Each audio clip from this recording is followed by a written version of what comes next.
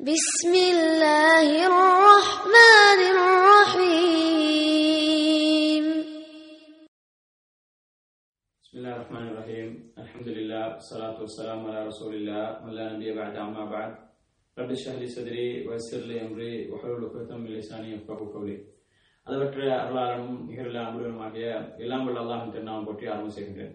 கண்ணியத்துக்கும் பெருமதிக்கும் உரிய அல்லாஹ்வின் நல்லடியார்களே, இஸ்லாமிய சகோதரர்களே, அல் ஹஃப்ஜி தவா நிலையம் சார்பாக நடத்தப்படக்கூடிய இந்த வகுப்பில நாங்கள் கடைசியாக தௌஹீத் அர்-ருபூபிய்யா, அதாவது ஏகத்துவத்தை பற்றியும் ஏகத்துவத்தினுடைய முதலாவது வகையாகிய தௌஹீத் அர்-ருபூபிய்யா, அல்லாஹ் தஆலா தான் படைப்பாளன், நிர்வகிப்பவன், அவன் தான் எங்களை உயிர்ப்பிப்பவன், எங்களை மரணிக்க செய்வன், எங்களுக்கு வாழ்வாதாரம் வழங்கக்கூடியவன் சொல்லி இந்த அல்லாஹ்வுடைய பிரதானமான பண்புகளை வைத்து அவனுடைய ருபூபியத்தை, அவன் இரட்சகன் என்பதை அவன் தான் எங்களை இரட்சித்து எங்களை பாதுகாக்கக்கூடியவன் என்பதை அவனுடைய ஏகத்துவத்தை உறுதி செய்வது என்ற அந்த தௌஹீத், அந்த முதலாவது வகை தௌஹீத் ருபூபிய்யாவை நாங்கள் பார்த்தோம்.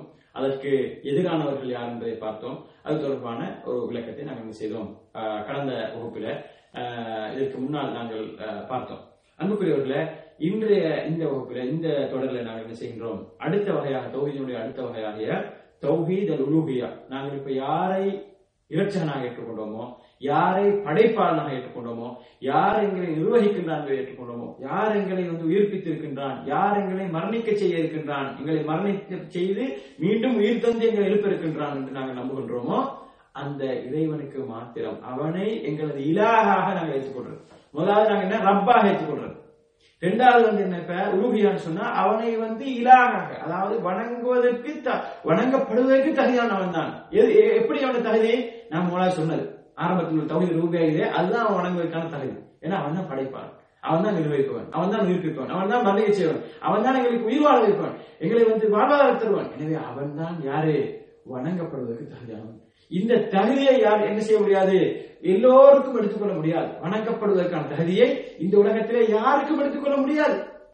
இன்றைக்கு மதங்கள்ல, இன்றைக்கு கொள்கைகளை ஒவ்வொரு கடவுளை என்ன செய்கிறார்கள்? எடுத்துக்கொண்டிருக்கிறார்கள். ஒவ்வொரு கடவுளை வணங்கி கொண்டிருக்கிறார்கள். சிலருக்கு ஒன்றுக்கும் மேற்பட்ட, பெரும்பாலும் என்ன செய்கிறார்கள்? ஒன்றுக்கும் மேற்பட்ட பல கடவுள்களை எடுத்து வணங்கி கொண்டிருக்கிறார்கள். ஆனால் அந்த கடவுள்களுடைய வரலாற்றை எடுத்து பார்த்தால், அந்த கடவுள்களுடைய சுயசரிதையை எடுத்து பார்த்தால், அது உண்மையில கடவுளாக இருக்க வாய்ப்பில்லை. வணங்கப்படுவதற்கு எந்த ஒரு தகுதியுமே இருக்காது. ஆனா என்ன செய்வார்கள்? கடவுள் என்று ஆக்கி வைத்திருப்பார்கள். அன்புக்கு பெருமதிக்குரியவர்களே, நாங்க தௌஹீத் ருபூபிய்யாவை பத்தி படிக்கிற நேரம் என்ன செஞ்சோம்? நாங்க தௌஹீத் ருபூபிய்யா பத்தி படிக்கணும்னு சொன்னோம். தௌஹீத் ருபூபிய்யா படிக்கிற நேரம் தௌஹீத அதாவது இந்த தௌஹீத் என்ற இந்த வார்த்தையை அதாவது அண்மை காலம் பேசுறார்களா அல்லது ரசூலுல்லாஹ் காலத்திலேயே பேசப்பட்டதா என்பதை பற்றி சொல்லும் பொழுது நாங்க சூரத்துல் இஹ்லாஸ் ஞாபகப்படுத்தணும். சூரத்துல் இஹ்லாஸ், குல் ஹுவல்லாஹு அஹத் என்று ஆரம்பிக்கக்கூடிய அந்த சூரா, அந்த சூரா அல்லாஹ் என்ன சொல்றான்? வணங்கப்படுவதற்கு தகுதியான கடவுளுக்கு இருக்கக்கூடிய நிபந்தனைகளை சொல்கின்றான். அவன் ஒருவனாக இருக்க வேண்டும், அல் அஹத், குல் ஹுவல்லாஹு அஹத், அவன் ஒருவனாக இருக்க வேண்டும், அல்லாஹு ஸமத், அவன் எந்த ஒரு தேவையும் இல்லாதவனாக இருக்க வேண்டும். உலக மக்கள்ல தேவை இருக்கிறவன் வணங்கப்படுவதற்கு தகுதியாக இருக்க முடியாது. உலக மக்கள், அதாவது ஒருவனாக இல்லாமல் அவனை போன்ற பலர் இருக்கும் பொழுது அவன் என்ன செய்ய முடியாது? வணங்கப்படுவதற்கு தகுதியாக இருக்க முடியாது என்பதை அல்லாஹ் என்ன செய்கின்றான்?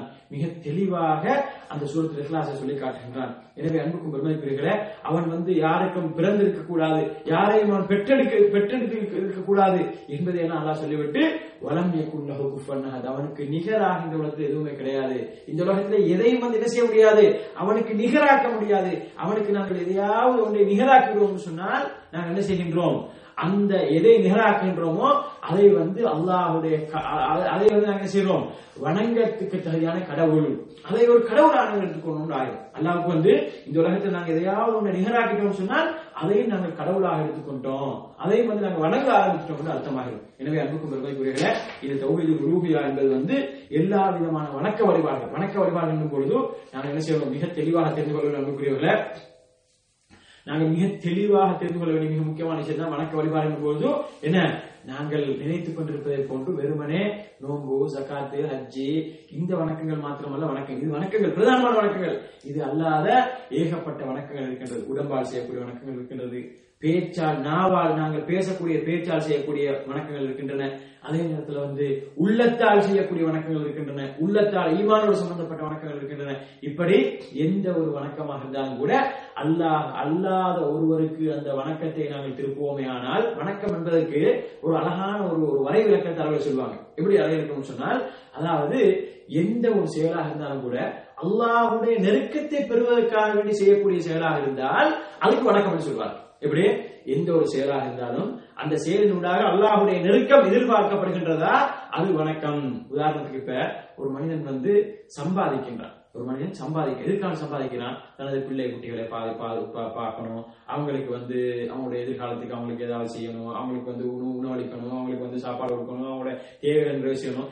இதை இறைவனுக்காக இதை நான் செய்வதனூடாக இறைவனுடைய திருப்பொருத்தத்தை நான் நாடுகின்றேன். இதையெல்லாம் இறைவனுக்காக தான் நான் செய்கின்றேன். எனது பிள்ளை குட்டியை பார்க்கிறது, என் மனைவியை பார்க்கிறது, என் பிள்ளைகளுடைய செலவுகளை பார்க்கிறது, இதெல்லாம் நான் இறைவனுக்காக செய்கின்றேன். இது இறைவன் இதை பத்தி எல்லாம் சொல்லுகிறான் என்ற எண்ணத்தோடு செய்யும் பொழுது அதுவும் வணக்கம் அன்புக்குரியவர்கள். இப்படி உலகத்தில் நாங்க அதான் ரசூலுல்லாஹி ஸல்லல்லாஹு அலைஹி வஸல்லம் சொன்னாங்க, என்ன நீ ஒரு மனைவியுடைய வாயில வைக்கக்கூடிய ஒரு உணவு கவலம் அது கூட என்ன செய்யும், அது கூட வணக்கம் என்று சொன்னார்கள் ரசூலுல்லாஹி ஸல்லல்லாஹு அலைஹி வஸல்லம். எப்ப வணக்கமாகும்?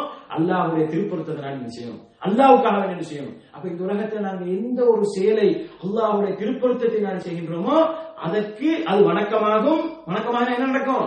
அடுத்த கட்டமா அதுக்கு கூலி வழங்கப்படும். எங்களுடைய நியத்தை பொறுத்து, எங்களுடைய எண்ணம் சரியாக இருக்கும் பொழுது, அல்லாஹ்வுக்கு மாத்திரம் என்று இருக்கும் பொழுது அங்கே கூலி வழங்கப்படும். கூலி வழங்கப்படுவதற்கு இன்னொரு நிபந்தனை என்ன? அல்லாஹ்வுக்காக வேண்டிய மாத்திரம் என்ற தூய எண்ணம் மாத்திரம் என்ற தூய எண்ணம் இஹ்லாஸ், இது முக்கியம். எங்களுடைய செயல்கள் அங்கீகரிக்கப்படுவதற்கு தூய எண்ணம் இஹ்லாஸ் முதலாவது நிபந்தனை, அல்லாஹ்வுக்காக வேண்டிய மாத்திரம் இருக்க வேண்டும். இரண்டாவது நிபந்தனை ஆகிய நாங்கள் செய்யக்கூடிய செயல் என்ன? நான் நினைச்ச மாதிரி இருக்கக்கூடாது, எனக்கு படுகிற மாதிரி இருக்கக்கூடாது, எனது மனோச்சை சொல்ற மாதிரி செயல் இருக்கக்கூடாது. எப்படி இருக்கணும்? அந்த செயலை எப்படி செய்ய வேண்டும் என்று வழிகாட்டுவதற்கு எங்களுக்கு அல்லாஹ் தஆலா செய்தான். ரசூலுல்லாஹி ஸல்லல்லாஹு அலைஹி வஸல்லம் அவர்களை அனுப்பி வைத்தார். ரசூலுல்லாஹி ஸல்லல்லாஹு அலைஹி வஸல்லம் அவர்களை இறுதி நபியாக, நபிமார்களுக்கெல்லாம் முத்திரையாக அனுப்பி வைத்தான். அவர்கள் என்ன செய்கிறார்கள்? எங்களுக்கு எல்லா செயல்களையும், அதாவது ஆட்சி அதிகாரம் தொடக்கம் கடைசியாக சாதாரணமாக ஒரு மனிதனுடைய சாதாரண இயற்கை தேவைகளை பூர்த்தி செய்வதற்கு வரைக்கும் ரசூலுல்லாஹி ஸல்லல்லாஹு அலைஹி வஸல்லம் அவர்கள் எல்லா விஷயத்திலும் என்ன செய்தார்கள்? முன்மாதிரியை தந்து விட்டார். ஆனால் ரசூலுல்லாஹி ஸல்லல்லாஹு அலைஹி வஸல்லம் அவர்களை பற்றி அல்லாஹ் தஆலா சொல்லும் பொழுது என்ன சொல்றான்? உங்களுக்கு அந்த நபியிடத்திலே அழகிய முன்மாதிரி, உஸ்வத்துன் ஹஸனா, அழகிய முன்மாதிரி இருக்கின்ற அல்லாஹ் சொல்றான். எல்லா விஷயத்திலும் முன்மாதிரி இருக்கின்றது. எனவே எங்களுடைய வணக்கங்கள் அங்கீகரிக்கப்பட வேண்டும் என்று சொன்னால் அல்லாஹ்வுக்காக வேண்டிய தூய எண்ணம் இருக்க வேண்டும். இரண்டாவதாக ரசூலுல்லாஹி ஸல்லல்லாஹு அலைஹி வஸல்லம் அவருடைய அந்த அழகிய முன்மாதிரியின் பிரகாரம் அந்த வணக்கம் இருக்க வேண்டும். உதாரணத்துக்கு ஒரு மனிதன் என்ன செய்ய போறாரு? அதாவது சாதாரண ஒரு அமலை நாங்க சொல்லுவோம், அதாவது எந்த ஒரு கஷ்டமுமே இல்லாம, எந்த ஒரு சிரமமுமே இல்லாம, ஒரு ரூபா கூட செலவழிக்காம சும்மா இருந்தெடுப்புல செய்யக்கூடிய ஒரு அமல் என்ன? சுபஹானல்லாஹ் சொல்றது. சுபஹானல்லாஹ் சொல்றது அமலா இல்லையா? ஒரு நல்ல இடமா இல்லையா? நல்ல. இப்ப இந்த சுபஹானல்லாஹ் சொல்றத இதை நாங்க எப்படி சொல்லணும்? இது நல்லவளாக அங்கீகரிக்கப்படும் என்ன செய்யணும்? இது என்ன? தூய எண்ணத்தோட செய்யப்படும், அல்லாஹ்வுக்காக செய்யணும். சுபஹானல்லாஹ்னு சொல்றத ஒரு மனிதன் அல்லாஹ்வுக்காக இல்லாம யாராவது நம்மள அங்கே பாத்துட்டு இருக்கிறாரு, நம்மள ஒரு திக்ராலின்னு சொல்லணும், தஸ்பீஹை வச்சுட்டு சுபஹானல்லாஹ் சுபஹானல்லாஹ் அப்படின்னு ஒருத்தர் சொல்றாருன்னு சொன்னால் இது என்ன? இது அல்லாஹ் கவனிச்சு சுபஹானல்லாஹ் செய்யல, இவர் என்ன? அல்லாஹ் கவனிச்சு செய்யல, இவர் அவருக்கு காட்டுறதுக்காக செய்யறாரு. அப்ப இவர் என்ன செய்ய முடியாது? அல்லாஹ்ட்ட கூடிய பார்க்க முடியாது, நீ அவர்கிட்ட கேட்கக்கூடிய அல்லாஹ் சொல்லுவான் மறுமையில, நீ அவனுக்காக செஞ்ச உன் தொழுகையை நீ அவனுக்காக தொழுதியா? நீ அவன் இன்னொரு மனுஷன் உன்னை பணக்காரன்னு சொல்லி உன்னை கொடையாளின்னு சொல்றதுக்காக நீ கொடை கொடுத்தியா? அவன்கிட்ட கூலிய கேளு, என்னட்ட கேட்காத கூலியன்னு சொல்லி நாளை மறுமையில சொல்லுவான். அப்ப சுபஹானல்லாஹ் சாதாரண ஒரு அமல், இதை ஒரு நோமலா சாதாரண பெரிய நன்மையை தரக்கூடியது, ஆனா நோமலா நம்ம எந்த சிரமமும் இல்லாம செய்யக்கூடியது. இத நம்ம என்ன செய்யறோம்? ஒரு மனிதன் பார்க்கறதுக்கான செய்யறோம்னு சொன்னால், ஒரு மனிதன் என்னை திக்ராலி, என்னை ஒரு இபாதத்தாலி, என்னை ஒரு நல்ல மனிதன் சொல்றதுக்காக நாங்க செய்யறோம்னு சொன்னால் அந்த இபாதத்து அல்லாஹ்வுக்கு அங்கீகரிக்கப்படாது. என்ன காரணம்? அங்க தூய எண்ணம் இல்லை. இது முதலாவது விஷயம். அப்ப அந்த அமல் அங்கீகரிக்கப்படணும்னு சொன்னா தூய எண்ணம் இருக்கணும். ரெண்டாவது என்ன? அந்த அமல் அங்கீகரிக்கப்படணும்னு சொன்னா ரசூலுல்லாஹி ஸல்லல்லாஹு அலைஹி வஸல்லம் அவருடைய முன்மாதிரி இருக்க வேண்டும். சுப்ஹானல்லாஹ் சொல்றது என்ன முன்மாதிரி? ரசூலுல்லாஹி ஸல்லல்லாஹு அலைஹி வஸல்லம் அவர்கள் ஓபனா சொல்லிட்டாங்களே, திக்ர் நீங்க எப்ப வேணாலும் செய்யலாம்னு சொல்லிட்டாங்களே. சரி சொல்லிட்டாங்க. சொன்ன ரசூலுல்லாஹி ஸல்லல்லாஹு அலைஹி வஸல்லம் அவர்கள் சில இடங்களை சொல்லி தந்திக்கிறாங்க, சில காலங்களை சொல்லி தந்திக்கிறாங்க. இந்த நேரத்தில் நீங்க திக்ர் செய்யக்கூடாது. சில இடங்களை, என்ன இடங்கள்? ஒரு மனுஷன் டாய்லெட்ல போய் உட்கார்ந்துட்டு கொமட்ல அப்படி உட்கார்ந்து சுபஹானல்லாஹ் சுபஹானல்லாஹ் சுபஹானல்லாஹ் என்ன செய்யணுமா? அதுக்கு அவனுக்கு நன்மை கிடைக்குமா? அவனுக்கு நன்மை கிடைக்காது. ஏன்? என்ன காரணம்?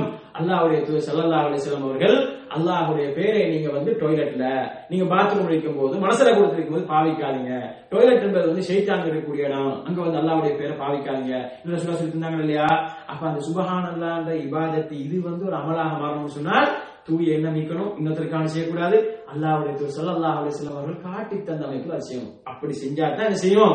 இது அல்லாஹ்வுடைய ஒரு அமலாக ஏற்றுக்கொள்ளப்பட்டு அதற்கு கூலி வழங்கப்படும். எனவே அன்புக்குரியவர்களே, இது சாதாரண சர்வ சாதாரணமாக எந்த ஒரு சிரமம் இல்லாமல் செய்யக்கூடிய அமல். சரி, நம்ம செய்யக்கூடிய அமல்ல உச்ச கஷ்டமான ஒரு அமலை யோசிச்சு பார்ப்பான். என்ன கஷ்டமான அமல்?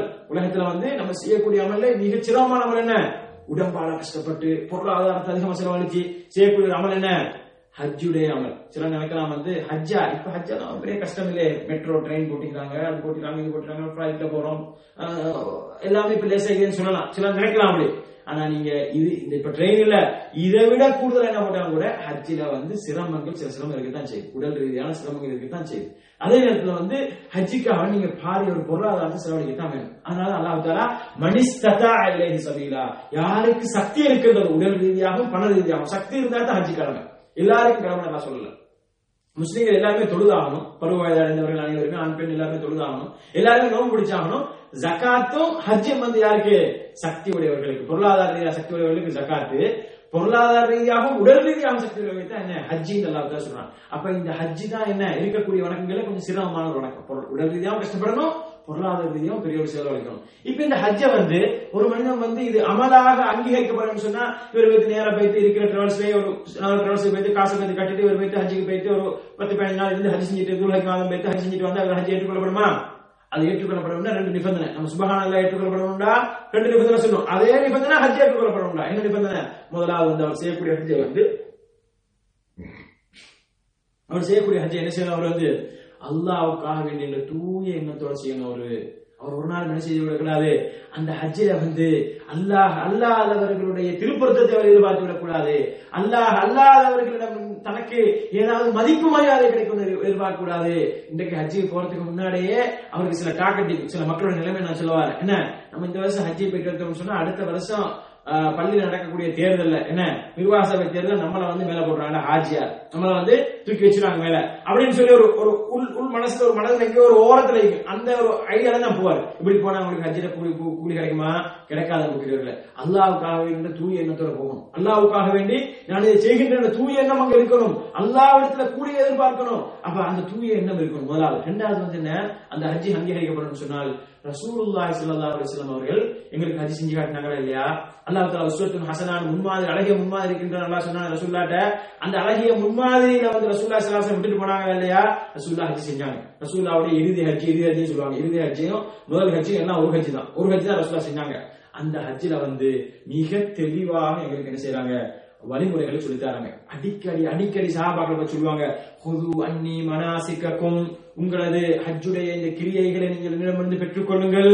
லஅல்லி மா அல்காக்கும் பஅத ஆமி ஹாதா, இந்த வருடத்துக்கு பின்னால் அடுத்த வருடத்திலே சில நேரம் நான் உங்களை சந்திக்காமல் இருக்கலாம், நான் மரணித்து கூட விடலாம் என்று சொல்லி ரசூலுல்லாஹி ஸல்லல்லாஹு அலைஹி வஸல்லம் அவர்கள் ஹஜ்ஜின் போது அடிக்கடி என்ன செய்தார்கள், அந்த கிரியைகளை சஹாபாக்கள் இப்படி சொல்லி கொடுத்து நீங்க என்ன செய்யுங்கள், என்னிடமிருந்து எடுத்துக்கொள்ளுங்கள், நீங்க நினைச்ச மாதிரி செஞ்சிடாதீங்க, உங்களுக்கு படுற மாதிரி, உங்களுடைய புத்தி சொல்ற மாதிரி, உங்களோட புத்திக்கு படுற மாதிரி செஞ்சிடாதீங்க அப்படின்னு சொல்லி ரசூலுல்லாஹி ஸல்லல்லாஹு அலைஹி வஸல்லம் அவர்கள் ஹஜ்ஜுடைய ஆரம்பம் தொடக்கம் பிறை 8 துல்ஹிஜ்ஜா மாதம் பிறை 8 மினாவுக்கு போகக்கூடிய யௌமுத் தர்வியான்னு சொல்வார்கள். அது தொடக்கம் பிறை 9 அரஃபாவுடைய தினம், பிறை 10, 11, 12 அல்லது 13 சேர்த்து இப்படி அனைத்து விஷயங்களையும் ரசூலுல்லாஹி ஸல்லல்லாஹு அலைஹி வஸல்லம் அவர்கள் அழகாக சொல்லி தந்திருக்கிறார்கள். ரசூலுல்லாஹி ஸல்லல்லாஹு அலைஹி வஸல்லம் அவர்கள் இவ்வளவு அழகாக சொல்லி தரக்கூடிய இந்த ஹஜ்ஜை ரசூலுல்லாஹி ஸல்லல்லாஹு அலைஹி வஸல்லம் அவர்கள் சொல்லி தந்த, அவர்கள் காட்டி அமைப்புல செய்துட்டு வந்தால் தான், அதுபடி செய்தால்தான் அந்த ஹஜ் செய்யப்படும், ஏற்றுக்கொள்ளப்பட்ட ஹஜ் ஆகும். எனவே அன்புக்குரியவர்களே, நாங்கள் செய்யக்கூடிய இபாதத்துக்கள், எங்களை அல்லாஹ் என்ன சொல்கின்றான்,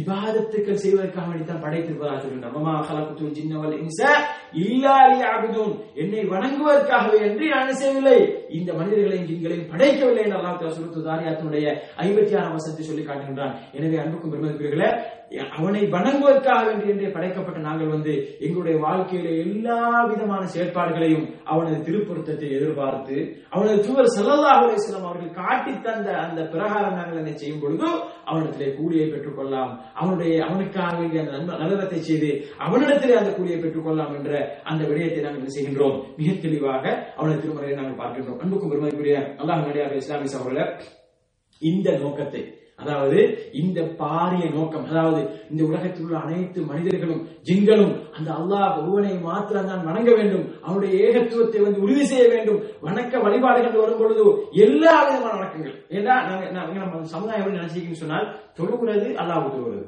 அல்லாஹ்வுக்கு தான் தொழணும். ஆனா உதவி தேடுறது, அறுதிப்படுகிறது, சத்தியம் செய்யறது, நேர்ச்சை வைக்கிறது, இதெல்லாம் என்ன செய்யணும்?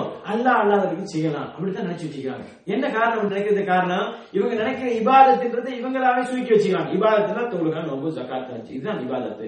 மத்ததெல்லாம் அது மத்தாக்களுக்கு செய்யலாம் அப்படின்ற மாதிரி நினைச்சு வச்சுக்கிறாங்க. அன்புக்கும் பெருமைக்குரியவர்களே, அப்படி கிடையாது. அதுதான் நான் சொல்றேன், இஸ்முன் ஜாமி, இபாதத்துன்னு சொன்னால் ஒரு பொதுவான ஒரு பேர், ஒரு பொதுவான ஒரு பேர். எப்படி அல்லாஹ்வுடைய திருப்பொருத்தத்தை பெறுவதற்காக வேண்டி அல்லாஹ்வுடைய திருப்பொருத்தத்தை நாடி நாங்கள் எதையெல்லாம் செய்கின்றோமோ அதுக்கெல்லாம் இபாதத்தான் சொல்லப்படும். அப்ப அல்லாஹ்வுடைய திருப்பொருத்தத்தை நாடி செய்யக்கூடிய ஒன்றை அல்லாஹ் அல்லாதவர்களுக்கு செய்யும் பொழுது அங்கேதான் நாங்கள் யாருக்கு அதனை செய்கின்றோமோ அவரை அல்லாஹ்வுடைய தரத்துக்கு உயர்த்தி விட்டோம் என்ற இணை வைத்தலை நாங்கள் செய்கின்றோம். இணை வைப்பு என்ற மிக மோசமான பாவத்தை அப்பொழுதுதான் நாங்கள் செய்கின்றோம். அன்புக்கும் பெருமைக்குரியவர்களே, அப்ப இந்த அல்லாஹ் ஒருவனை மாத்திரம் தான் நாங்கள் வணங்க என்பதற்காக அல்லாஹ் என்ன செய்கின்றான்? இந்த உலகத்திலே நபிமார்களை அனுப்பியதாக சொல்கின்றான், வேதங்களை அனுப்பியதாக அல்லாஹ் சொல்கின்றான். சூரத்துல் அன்பியாவுடைய 25ஆம் வசனத்தை பாருங்கள். அதாவது நபிமார்களை பற்றியே பேசக்கூடிய அந்த அத்தியாயத்திலே அல்லாஹ் தஆலா சொல்லும் பொழுது, வமா அர்சல்னா மின் கப்லிக மிர் ரசூலின் இல்லா நூஹி இலைஹி அன்னஹு லா இலாஹ இல்லா அன ஃபஅபுதூன். அதாவது நபியே, உங்களுக்கு முன்னால் நாங்கள் எந்த ஒரு தூதரையும் அனுப்பவில்லை. எவ்வாறு அன்றி அனுப்பினோம் நாங்கள் தூதரை எப்படி அனுப்ப தெரியுமா? இல்லா நூஹி இலைஹி, அவருக்கு நாங்கள் வஹி அறிவித்தே என்று நாங்கள் அவரை அனுப்பவில்லை. எப்படி வஹி அறிவித்தது? அன்னஹு லா இலாஹ இல்லா அன, வணக்கத்துக்கு தகுதியான கடவுள் அல்லாஹ்வை தவிர வேறு யாரும் இல்லை.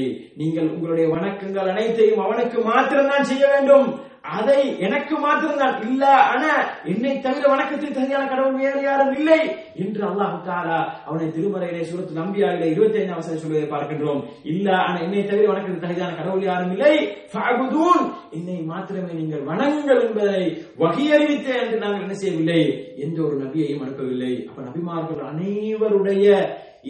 அனைவருடைய பிரச்சாரத்தினுடைய சாராம்சமும் இந்த ஏகத்துவ பிரச்சாரம் தான். நபிமார்கள் இந்த உலகத்துக்கு அனுப்பப்பட்ட எந்த ஒரு நபியா இருந்தாலும் கூட ஒவ்வொரு நபிமார்கள் அனுப்பப்பட்ட சமுதாயத்துல ஒவ்வொரு விதமான பாவச்செயல்கள் இருந்துச்சு, ஒவ்வொரு விதமான குற்றச்செயல்கள் இருந்துச்சு, ஒவ்வொரு விதமான தீமைகள் இருந்துச்சு, பரவி போயிருந்துச்சு. ஆனால் எந்த சமுதாயத்துக்கு அவர்கள் வந்தாலும் கூட அவர்கள் எல்லோரது, அதாவது பொதுவான தாவா என்னன்னு சொன்னால், அவர்கள் முதலாவது அந்த சமுதாயத்தை அல்லாஹ் ஒருவனை மாத்திரம் வணங்கக்கூடிய நிலைமைக்கு அவர்களை அழைக்கிறது. அல்லாஹ்வுடைய அந்த ஏகத்துவத்தின்பால் அவர்கள் அழைக்கிறது. அவருடைய வணக்கங்களை அல்லாஹ் ஒருவனுக்கு மாத்திரம் செய்யுமாறு அழைக்கிறது. அதுக்கு பின்னால அந்த சமுதாயத்தில் இருக்கக்கூடிய தீமைகளை, குற்றச்செயல்களை, மோசமான பண்புகளை அதை இல்லாமலாக்குறது. அப்ப எல்லா நபிமார்கள் இதுக்கு தான் வந்தாங்க. எனவே யாராவது ஒருவர் நபிமார்கள் வந்தது இந்த ஏகத்துவத்தை சொல்வதற்காக அல்ல. நபிமார்கள் தஅவா செய்வதற்கு தஅவாவுக்கு முன்னால் ஒரு அதிகாரத்தை பெற்றுக் கொள்வதற்காக, ஆட்சி அதிகாரத்தை பெற்றுக் கொள்வதற்காக எல்லாம் சொல்வார்கள் சொன்னால் இதெல்லாம் மிக மோசமான சிந்தனைகள். அன்புக்குரியவர்களே, இப்படி சொல்லக்கூடிய இருக்கிறார்கள். யூசுப் அலைஹிஸ்ஸலாம் அவர்களை பற்றி சொல்லும் பொழுது அவர் ஆட்சி அதிகாரத்தை எடுத்ததுக்கு பின்னால் தான் தஅவா செய்தார்னு சொல்றாங்க. இன்றைக்கு இஹ்வானிகள் என்று சொல்லப்படக்கூடிய இந்த ஆட்சி அதிகாரம் சொல்லி இந்த அரசியலை பற்றி பேசி அரசியலுக்காக உருவாக்கப்பட்ட இயக்கத்தை சார்ந்தவர்கள் எழுதி வைத்திருக்கிறார்கள். யூசுப் அல் கர்லாவுடைய ஒரு புத்தகத்திலே அவருடைய புத்தகத்தினுடைய மொழிபெயர்ப்பை செய்யும் பொழுது அந்த தமிழை மொழிபெயர்த்திருக்கிறார்கள். யூசுப் அலைஹிஸ்ஸலாம் அவர்கள் நபியாக வந்தாலும் கூட அவர் ஆட்சி அதிகாரத்தை ஏற்றதுக்கு பின்னால் அவர் தஅவா செய்தார். அது வரைக்கும் தஅவா செய்யணும்னு சொல்றாங்க. எவ்வளவு பெரிய இட்டுக்கட்டு பாருங்கள் அன்புக்குரியவர்களே. ஆட்சி அதிகாரத்துக்கு முன்னால் அவர்கள் ஜெயிலில அவர்கள் அந்த சிறை கூடத்தில் இருக்கும் பொழுது கூட அந்த சிறையில இருந்த அந்த சிறை கைதிகளுக்கு தஅவா செய்தார்கள். அர்பாபு முத்தஃபர்ரிகுன் கைருன் அமில்லாஹில் வாஹிதுல் கஹார். அல்லாஹ், அதாவது இந்த உலகத்திலே வணங்கப்படக்கூடிய ரப்புகள், அர்பாப்னு சொல்லி மக்கள் வணங்கிக் கொண்டிருக்கிறார்களே, இந்த இறைச்சகன், இந்த கடவுள்கள் சிறந்ததா?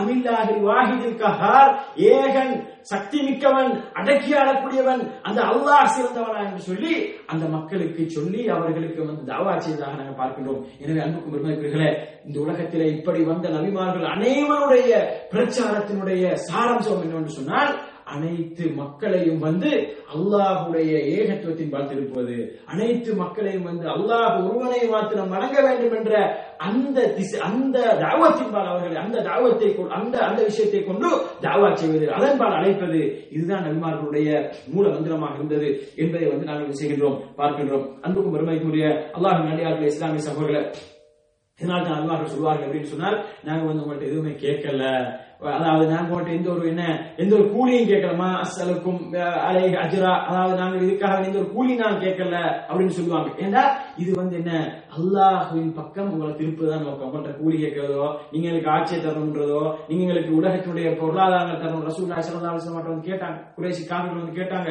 இப்போ அபூ தாலிப்ட்ட வந்து ரசூலுல்லாஹ்வுடைய இந்த பொறுப்பாளராக இந்த அபூ தாலிப் சொல்றாங்க, உங்களோட சகோதரன் மகனுக்கு என்ன சொல்லுங்க, இந்த பிரச்சாரத்தை விட சொல்லுங்க, அவருக்கு மக்கால் இருக்கக்கூடிய அழகான பொண்ணை வந்து நாங்க கல்யாணம் முடிச்சு கொடுப்போம். எத்தனை பொம்பளை கேட்கிறாரோ அவர் நாங்க கல்யாணம் முடிச்சு கொடுப்போம். அவருக்கு மக்காவுடைய ஆட்சி அதிகாரத்தை கொடுப்போம். அவருக்கு செல்வங்களை வந்து என்ன வேணாலும் கேட்க சொல்லுங்க கொடுப்போம். அவர் என்ன செய்யணும், இந்த பிரச்சாரத்தை வந்து விட சொல்லுங்க அப்படின்னு சொல்லி வந்து பேசிய நேரத்துல அபூ தாலிபும் ரசூலுல்லாஹ் கூட பேசுறாங்க, முகமது என் சகோதரனுடைய மகனே, நீங்க வந்து இது விட்டுருங்க, இதெல்லாம் உங்களுக்கு பிரச்சனை, இந்த ஏகத்துவ பிரச்சாரத்தை விட்டுருங்க, இதுதான் அவங்களுக்கு பிரச்சனை ஆகுது. உங்களுக்கு என்ன வேணுமோ அதிகாரம், ஆட்சி அதிகாரம் எல்லாத்தையுமே, பொருள் பொன் செல்வம் அனைத்தையுமே அவர்கள் தருகிறேன்னு சொல்கிறார்கள், நீங்க விட்டுருங்க அப்படின்னு சொல்லி பேசிய நேரத்துல ரசூலுல்லாஹி ஸல்லல்லாஹு அலைஹி வஸல்லம் அவர்கள் கொடுத்த பதிலை பாருங்கள் அன்புக்குரியவர்களே. வலது கையிலே சூரியனையும் இடது கையிலே சந்திரனையும் அவர்கள் கொண்டு வந்திருந்தாலும் கூட இந்த ஏகத்துவ பிரச்சாரத்தை நான் ஒரு நாள் விடப்போவதில்லை என்று சொல்லி ரசூலுல்லாஹி ஸல்லல்லாஹு அலைஹி வஸல்லம் அவர்கள் மிக திருத்தமாக, அழுத்தம் திருத்தமாக அவருடைய சிறிய தந்தைக்கு ரசூலுல்லாஹி ஸல்லல்லாஹு அலைஹி வஸல்லம் அவர்கள் சொன்னார்கள் என்பதை பார்க்கின்றோம். எனவே அன்புக்கும் பெருமதிக்குரியவர்களே, ரசூலுல்லாஹி ஸல்லல்லாஹு அலைஹி வஸல்லம் அவர்கள் தொடக்கம் நூஹ் அலைஹிஸ்ஸலாம் அவர்கள் வரைக்கும் அனைத்து நபிமார்களும், ஆதம் அலைஹிஸ்ஸலாம் அவர்கள் ஏகத்துவத்தை பத்தி பேச தேவையில்லை. என்றால் ஆதம் அலைஹிஸ்ஸலாத்தின் காலத்துல வாழ்ந்த அனைவரும் வந்து அல்லாஹ் தான் வணங்கினாங்க, வேறத்துல வணங்கினாங்க, அவங்கள்ட்ட வேற பாவச்சல் இருந்துச்சு, அல்லாஹ் தான் வணங்கினாங்க. ஆனா நூஹ் அலைஹிஸ்ஸலாமுடைய காலத்துல தான் இந்த இணை வைத்தல் ஆரம்பிக்கின்றது. நான் 5 நல்லடியார்கள் வாழ்ந்தார்கள் நம்ம சமுதாயத்தில், தேசுவா யவுத் நஸ்ருன்னு சொல்லக்கூடிய 5 நல்லடியார்கள் வாழ்ந்தார்கள்.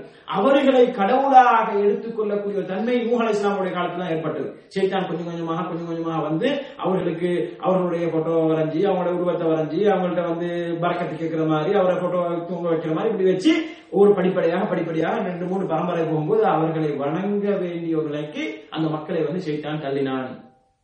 ஷைத்தானுடைய வலையிலே மாட்டி மக்கள் வணங்க ஆரம்பித்தார்கள். அதுக்கப்புறம் அல்லாஹ் தஆலா நூஹ் அலைஹிஸ்ஸலாம் அவர்கள் அனுப்பி அந்த பிழையானது, இணை வைப்பு வந்து அல்லாஹ் தஆலா மன்னிக்காத பாவம் என்பதை அல்லாஹ் தஆலா அந்த நூஹ் அலைஹிஸ்ஸலாம் அவர்கள் அனுப்பி தெளிவுபடுத்தி பார்க்கும். இப்படி நூஹ் அலைஹிஸ்ஸலாம் அவர்கள் தொடக்கம் ரசூலுல்லாஹி ஸல்லல்லாஹு அலைஹி வஸல்லம் அவர்கள் வரைக்கும் வந்த அனைத்து நபிமார்களும் வந்து இந்த ஏகத்துவ பிரச்சாரத்தை இந்த மண்ணிலே எடுத்து என்பதற்காக வேண்டித்தான் அவர்கள் வந்தார்கள். அதுதான் அவர்களுடைய தாவாவுடைய பிரதானமாக அம்சமாக இருந்தது என்பதை வந்து நாங்கள் பார்க்கின்றோம். எனவே அன்புக்கும் பெருமதிக்குரியவர்களே, அல்லாஹ் தஆலா இந்த நபிமார்களை அனுப்பியது, வேதங்களை அனுப்பியதெல்லாம் எதற்காக என்று சொன்னால் இந்த ஏகத்துவத்தை, இந்த தௌஹீதுல் உலூஹிய்யா, இது மிக பிரதானமானது. அதாவது வணக்கத்துக்கு தகுதியான அல்லாஹ்வை தவிர வேறு யாருங்களே. அன்புக்கும் பெருமதிக்குரியவர்களே, அவன் சும்மா என்ற வணங்கன்னு சொல்லல, நீங்க என்ன வணங்க, சும்மா என்ன வணங்கன்னு சொல்லல, அவன் காரணம் சொல்றான், நான் தான் அவங்களை படைச்சேன், நான் தான் அவங்களை நிர்வகிக்கிறேன், நான் தான் அவங்களை உயிர்ப்பிச்சுக்கிறேன், நான் தான் அவங்களை மரணிக்க செய்றேன், உங்களுக்கு மீளம் உயர்த்தது நான் தான், உங்களுக்கு வந்து இந்த வாழ்வாதாரம் தந்திருக்கிறது நான் தான். எனவே நான் ரப்பு, நான் தான் வணங்குவதற்கு தகுதியானவன், என்னை தவிர நீங்க வேற யாரும் வணங்க முடியாது.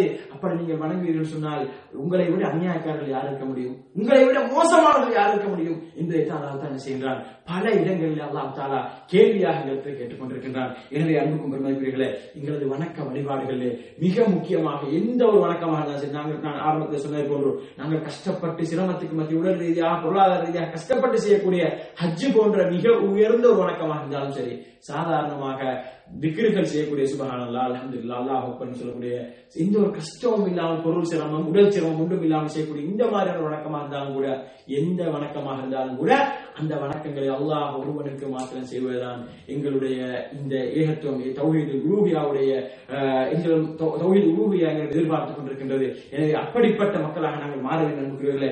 ஆனால் இன்றைக்கு சமுதாயத்தில் என்ன செய்கிறார்கள், இந்த வகை தௌஹீதை ஏற்றுக்கொள்வதுதான் சமூகத்தில் இந்த பிரச்சனை இருக்கின்றது. என்ன சொல்கிறார்கள், நாங்கள் வந்து என்ன செய்வோம், அல்லாஹ்வை ரப்பாக ஏற்றுக்கொள்வோம். ஆனால் அந்த ரப்பை வணங்குவோம். நாங்க சொல்ற வணக்கங்கள் மட்டும் தான் வணங்குவோம். மத்த விஷயங்கள் நாங்க என்ன செய்வோம்? அல்லாஹ்விட்டு நாங்க கேட்போம். எப்படி அல்லாஹ் தஆலா நாங்க என்ன செய்யறோம்? அல்லாஹ்விடத்துல ஒவ்வொரு தொழுகையிலும் சூரத்துல் ஃபாத்திஹா நாங்க என்ன செய்யறோம்? அல்லாஹ்விடத்துல மிகப்பெரிய ஒரு வாக்குறுதி அளிக்கிறோமா இல்லையா?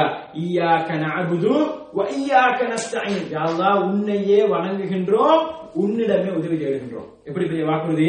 யா அல்லாஹ், உன்னையே வணங்குகின்றோம், உன்னிடமே உதவி தேடுகின்றோம் என்று நாங்க சொல்றோமா இல்லையா? அன்புக்கும் பெருமைக்குரியவர்களே, அப்ப வணக்க வழிபாடுகளை மாத்திரம் அல்லாஹ் செஞ்சுட்டு உதவி தேடுதல், பாதுகாப்பு தேடுதல், அறுத்து பலியிடுதல், நேர்ச்சை வைத்தல், இதெல்லாம் அல்லாஹ் செய்யலாமா? செய்ய முடியாது. அல்லாஹ் நாங்க சொல்றோம், சூரத்துல் ஃபாத்திஹா நாங்க சொல்றோம், யா அல்லாஹ், உன்னையே வணங்குகின்றோம், உன்னிடமே உதவி தேடுகின்றோம் சொல்றோம். சொல்லிட்டு பள்ளியில அப்படி சொல்லிட்டு பள்ளிக்கு வெளியே பள்ளிக்கு வெளியே இருக்கக்கூடிய அந்த தர்காவுக்கு போய், அல்லது பள்ளி வளாகத்திலே இருக்கக்கூடிய அந்த தர்காவுக்கு போய் ₹1 காசை போட்டுட்டு, அல்லது விளக்கு பத்த வச்சு, அல்லது நெருப்பு பத்த வச்சு அங்க போயிட்டு நம்ம பிரார்த்தனை செஞ்சுட்டு வரோம்னு சொன்னால், அப்படி பிரார்த்தனை செய்யக்கூடிய மக்கள் இருக்கிறான்னு சொன்னால், இவர்கள் அல்லாஹ்விடத்தில் கொடுத்த வாக்குறுதியில என்ன பெருமை இருக்கின்றது அன்புக்குரியவர்களே? ஈயாக்க நஅபுது வ ஈயாக்க நஸ்தஈன். இவர்கள் எதற்கு சொல்கிறார்கள்? பொய்யை சொல்கிறார்கள் இவர்கள். அல்லாஹ்விடத்தில் இவர்கள் இதை சொல்வதற்கு வெட்கப்பட வேண்டும் அன்புக்குரியவர்களே. நான் உன்னையே வணங்குகின்றேன், உன்னையே உதவி தேடுகிறேன், உன்னுடைய மாத்திரம் தான் உதவி தேடுகிறேன் சொல்லிட்டு அந்த சொல்லின அதாவது சாப்பிட்ட கை காயல்னு சொல்லுவாங்க. அது காயறதுக்கு முன்னாடி என்ன செய்யறோம்? நாங்க சொல்றோம் நாங்க என்ன செய்யறோம்? அதுக்கு மாற்றமாக நடந்து கொள்றோம். அதாவது அல்லாஹ்விடத்தில் கொடுத்த வாக்குறுதிக்கு மாற்றமாக அல்லாஹ்விடத்தில் பிரார்த்தனை செய்யறோம். அன்புக்கும் பெருமைக்குரியவர்களே, சிலர் நினைக்கலாம், இன்றைக்கு என்ன மாஷா அல்லாஹ், இப்ப இந்த தர்கா வழிபாடு இதெல்லாம் ரொம்ப குறைஞ்சிட்டு, இதெல்லாம் இப்ப இல்லா போயிடுச்சுன்னு சொல்லலாம். ஆனா அன்புக்கும் பெருமைக்குரியவர்களே, இதெல்லாம் சும்மா இல்லா போகல, முழுசா இல்லா போகவும் இல்லை. அதாவது செய்யக்கூடியவர்கள் செய்து கொண்டுதான் இருக்கிறார்கள். இவர்களை நாங்கள் கண்டுகொள்ளாமல் இருப்போம் சொன்னால், இதெல்லாம் குறைஞ்சிருச்சு, இதை பத்தி பேச தேவையில்ல அப்படின்னு நம்ம நினைப்போம் சொன்னால், இது மிகப்பெரிய மடங்கு. இன்னைக்கு அப்படி பேசுவாங்க. இன்னைக்கு நிறைய இயக்கங்களை சார்ந்தவங்க சொல்லுவாங்க, இன்னைக்கு தான் சிறுக்கெல்லாம் ஒழிஞ்சிருச்சு, இன்னைக்கு தௌஹீத்வாதிகள் சொல்லக்கூடியவர்கள் சொல்லுவாங்க, இன்னைக்கு சிறுக்க பத்தி நான் பெருசா பேச தேவையில்ல, சிறுக்கெல்லாம் ஒழிஞ்சிருச்சுன்னு சொல்லுவாங்க. அன்புக்கும் பெருமைக்குரியவர்களே, நான் கேட்கிறோம், சிறுக்கு ஒழிஞ்சது எப்படி? சும்மா அவங்களுக்கு வகி வந்தா ஒழிஞ்சிச்சு? அவங்களுக்கு சும்மா கனவுல அப்படியே ஏதோ கண்டு வகை மாறி கண்டுட்டு இதெல்லாம் நம்ம செய்த பிள்ளை, நம்ம இதுல விட்டுருவோம்னு சொல்லி அவங்க விட்டாங்களா? அன்புக்கும் பெருமைக்குரியவர்களே, இந்த ஏகத்துவத்துக்காக வேண்டி தியாகம் செய்ய தியாகிகள் இருக்கிறார்கள். சிலர் இன்று வரைக்கும் உயிரோடு இருக்கிறார்கள். சிலர் எங்களை விட்டு மறைந்து விட்டார்கள். எத்தனையோ தியாகிகளுடைய தியாகத்தினுடைய வெளிப்பாடு தான் இன்றைக்கு என்ன இலங்கையிலோ தென்னிந்தியாவிலோ இன்றைக்கு என்ன செய்யப்பட்டிருக்கின்றது? சிறுக்கு ஒழிக்கப்பட்டிருக்கின்றது என்று நாங்கள் பார்க்கின்றோம். இந்த சிறுக்கு சும்மா ஒன்று இல்லா போக நம்புகிறீர்களே, அவர்கள் தங்களது பொருளாதாரத்தை தியாகம் செய்து, தங்களுடைய உடலாய் தியாகம் செய்து, தங்களுடைய வாழ்க்கையை தியாகம் செய்து, சொல்லனா துன்பங்களை எல்லாம் எதிர்நோக்கி சொல்லடிகள், கல்லடிகள், கொள்ளடிகள் என்று சொல்லி எத்தனையோ தியாகங்கள், உயிர் தியாகங்களை கூட சிலர் செய்கிறார்கள், செய்திருக்கிறார்கள். இப்படி எல்லாம் செய்து சொல்லி சொல்லி சொல்லிதான் எப்படி இந்த இணை வைப்பு இல்லாமலாக்கப்பட்டிருக்கின்றது. எனவே இது இப்ப இல்லாமலாக்கப்பட்டிருக்குன்னு சொன்னா நம்ம என்ன செய்யக்கூடாது? சும்மா இல்லாமலாக்கப்பட்டிருக்கிறது நினைக்கப்படாது. இது பாரிய தியாகத்துக்கு பின்னால் பாரிய தியாகம் இருக்கின்றது என்று நாங்கள் உணர வேண்டும். அப்ப இல்லாமலாக்கப்பட்டிருக்கிறது நாங்கள் ஏற்றுக்கொண்டு இல்லாமலாக்கப்பட்டிருக்கிறது, ஆனா முழுசா இல்லாமலாக்கப்படல, குறைஞ்சிக்குது. குறைஞ்சது சும்மா குறையல, பாரிய தியாகத்துக்கு குறைஞ்சிக்குது. அப்ப இருக்கிற இன்னும் நீக்குதா இல்லையா? ஈக்குது. இன்னும் வெளிப்படையா சிறுக்குடையா ஒரு விஷயங்கள் நடந்து கொண்டு இருக்குது. அப்ப இது இல்லா போகணும்னு சொன்னால் இந்த ஏகத்துவ பிரச்சாரம் மிக வீரியமாக இன்னும் எடுத்து வைக்கப்பட வேண்டும். இன்றைக்கு ஏகத்துவ பிரச்சாரத்தை வீரியமாக எடுத்து வைக்கக்கூடியவர்கள் என்ன செய்கிறார்கள்? அவருடைய வீரியம் எல்லாம் இன்றைக்கு எங்க போயிடுச்சுன்னு தெரியாது. என்ன காரணம்? அவர்களுக்குள்ள 1008 பிரச்சனை, கட்சி பிரச்சனை, இயக்க பிரச்சனை, இன்னும் சில மசாலாக்கள் அது சரியா இந்த பிரச்சனை. எனவே என்ன ஏகத்துவத்தை எடுத்து சொல்றதுக்கு ஆள் இல்லையோ என்று யோசிக்கக்கூடிய அளவுக்கு இன்றைக்கு என்ன சமூகத்துல நிலைமை மாறிவிட்டது. அன்புக்குரியவர்களே, அன்புக்கும் பெருமைக்குரியவர்களே, இந்த ஏகத்துவ பிரச்சாரம் என்பது நபிமார்களுடைய அடிப்படை பிரச்சாரம். இந்த பிரச்சாரம் மறுமை நாள் வரைக்கும் மேற்கொள்ளப்பட வேண்டும். இந்த பிரச்சாரம் எந்த அளவுக்கு வீரியமாக எடுத்து சொல்லப்படுகின்றதோ அந்த அளவுக்கு தான் அன்புக்குரியவர்களே இணை வைப்பை இந்த உலகத்திலிருந்து இல்லாமல் ஆக்கலாம்.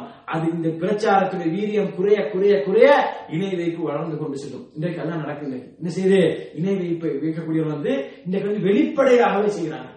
என்ன ஏன்னா நீ விவாதத்துக்கு வாழ்ந்து சொல்லி அழைக்கக்கூடிய ஆரம்பத்துல ஏகத்துவவாதி என்ன செய்வான்? இணை வைக்கிறவன சூபிய இவங்கெல்லாம் கூப்பிடுவான் விவாதத்துக்கு. ஆனா எனக்கு அவனே விவாதத்துக்கு கூப்பிடக்கூடிய அளவுக்கு ஏகத்துவவாதியுடைய வீரியம் குறைஞ்சிச்சு. இதுக்கு என்ன காரணம்? ஏகத்துவவாதிகளுக்கு ஏற்பட்டிருக்கக்கூடிய பின்னடைவு, தாவாவுல பின்னடைவு.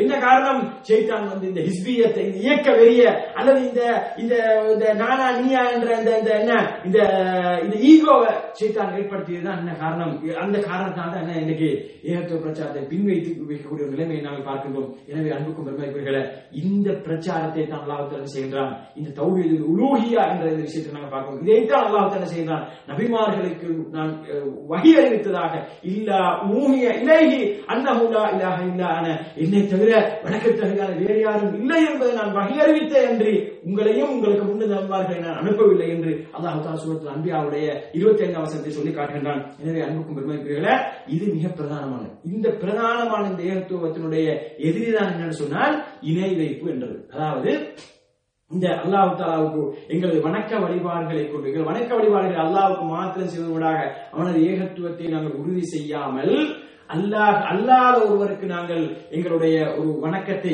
எந்த ஒரு வணக்கமாக இருந்தாலும் சரி, அறுத்து பலியிடுதல் அல்லது சத்தியம் செய்யறது, நேர்ச்சைக்கு எதுவாக இருந்தாலும் ஒன்றை நாங்கள் திருப்புவோம் என்று சொன்னால் இது என்ன செய்யும், இந்த நேரத்துல என்ன நடக்கும், அங்க நாங்க என்ன செய்யறோம், அல்லாஹ்வுடைய தரத்துக்கு நாங்க யாருக்கு அந்த இபாதத்தை திருப்புறோமோ அவரை அல்லாஹ்வுடைய தரத்துக்கு உயர்த்துறோம் ஆகிடும். அன்புக்கு பெருமைக்குரியவர்களே, இதுல இன்றைக்கு முஸ்லிம் சமுதாயத்துல பல்வேறுபட்ட பிரிவினர்கள் இந்த பிழையை செய்து கொண்டிருப்பேன் நான் பார்க்கிறோம். இதுல மிக முக்கியமானது யாரு, இந்த சூஃபியாக்கள். நாங்க தௌஹீதுர் ருபூபிய்யா பத்தி பேசுறோம், சூஃபியாக்களை பத்தி சொன்னோம்.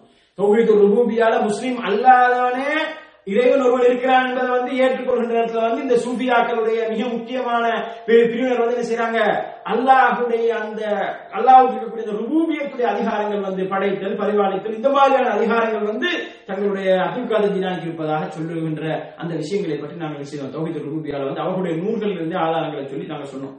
அன்புக்கு பெருமைக்குரியவர்களே, இப்படிப்பட்ட இந்த மோசமானவர்கள் தௌஹீது உலூஹியா விட மாட்டாங்க. ஏன்னா தௌஹீது உலூஹியால அல்லாஹ்வுக்கு மாத்திரம் தான் வணக்கங்கள் செய்யணும்ன்ற இந்த விஷயத்துல அவங்க எந்த காரணத்திலே எந்த இவங்க ஆரம்பிக்கப்பட்ட காலத்துல இருந்து இவங்க ஏற்றுக்கொண்டதே இல்லை. இது என்ன, அல்லாஹ்வுக்கு மாத்திரம் வணக்கங்கள், அல்லாஹ்வுடைய அந்தஸ்து நம்மட ஆக்களுக்கு, அதாவது ரப்ப என்று சொன்னவனுக்கு இது சொல்றது என்ன பெரிய விஷயம், அந்த நலஞாயிக்கு பூதல்னு சொல்லுவாங்க. அது மாதிரி இவன் ரப்புன்னு சொல்லிட்டான், யார அப்துல் காதர் ஜிலானிய. அப்ப சொல்லிட்டு அவனை வணங்காம இப்ப நாங்க வணங்கத்தான் செய்யறான், வணங்கத்தை பாக்குறோம். நாங்க எப்படி சொல்றான், அவனை அழைக்கிறான், எப்படி அந்த இருட்டு திக்ருன்னு ஒன்று சொல்லி தெரியுமா, அவனுக்கு கேள்விப்பட்டிருப்பீங்க, இருட்டு திக்ருன்னு சொல்லி ஒன்று கேள்விப்பட்டிருப்பீங்க.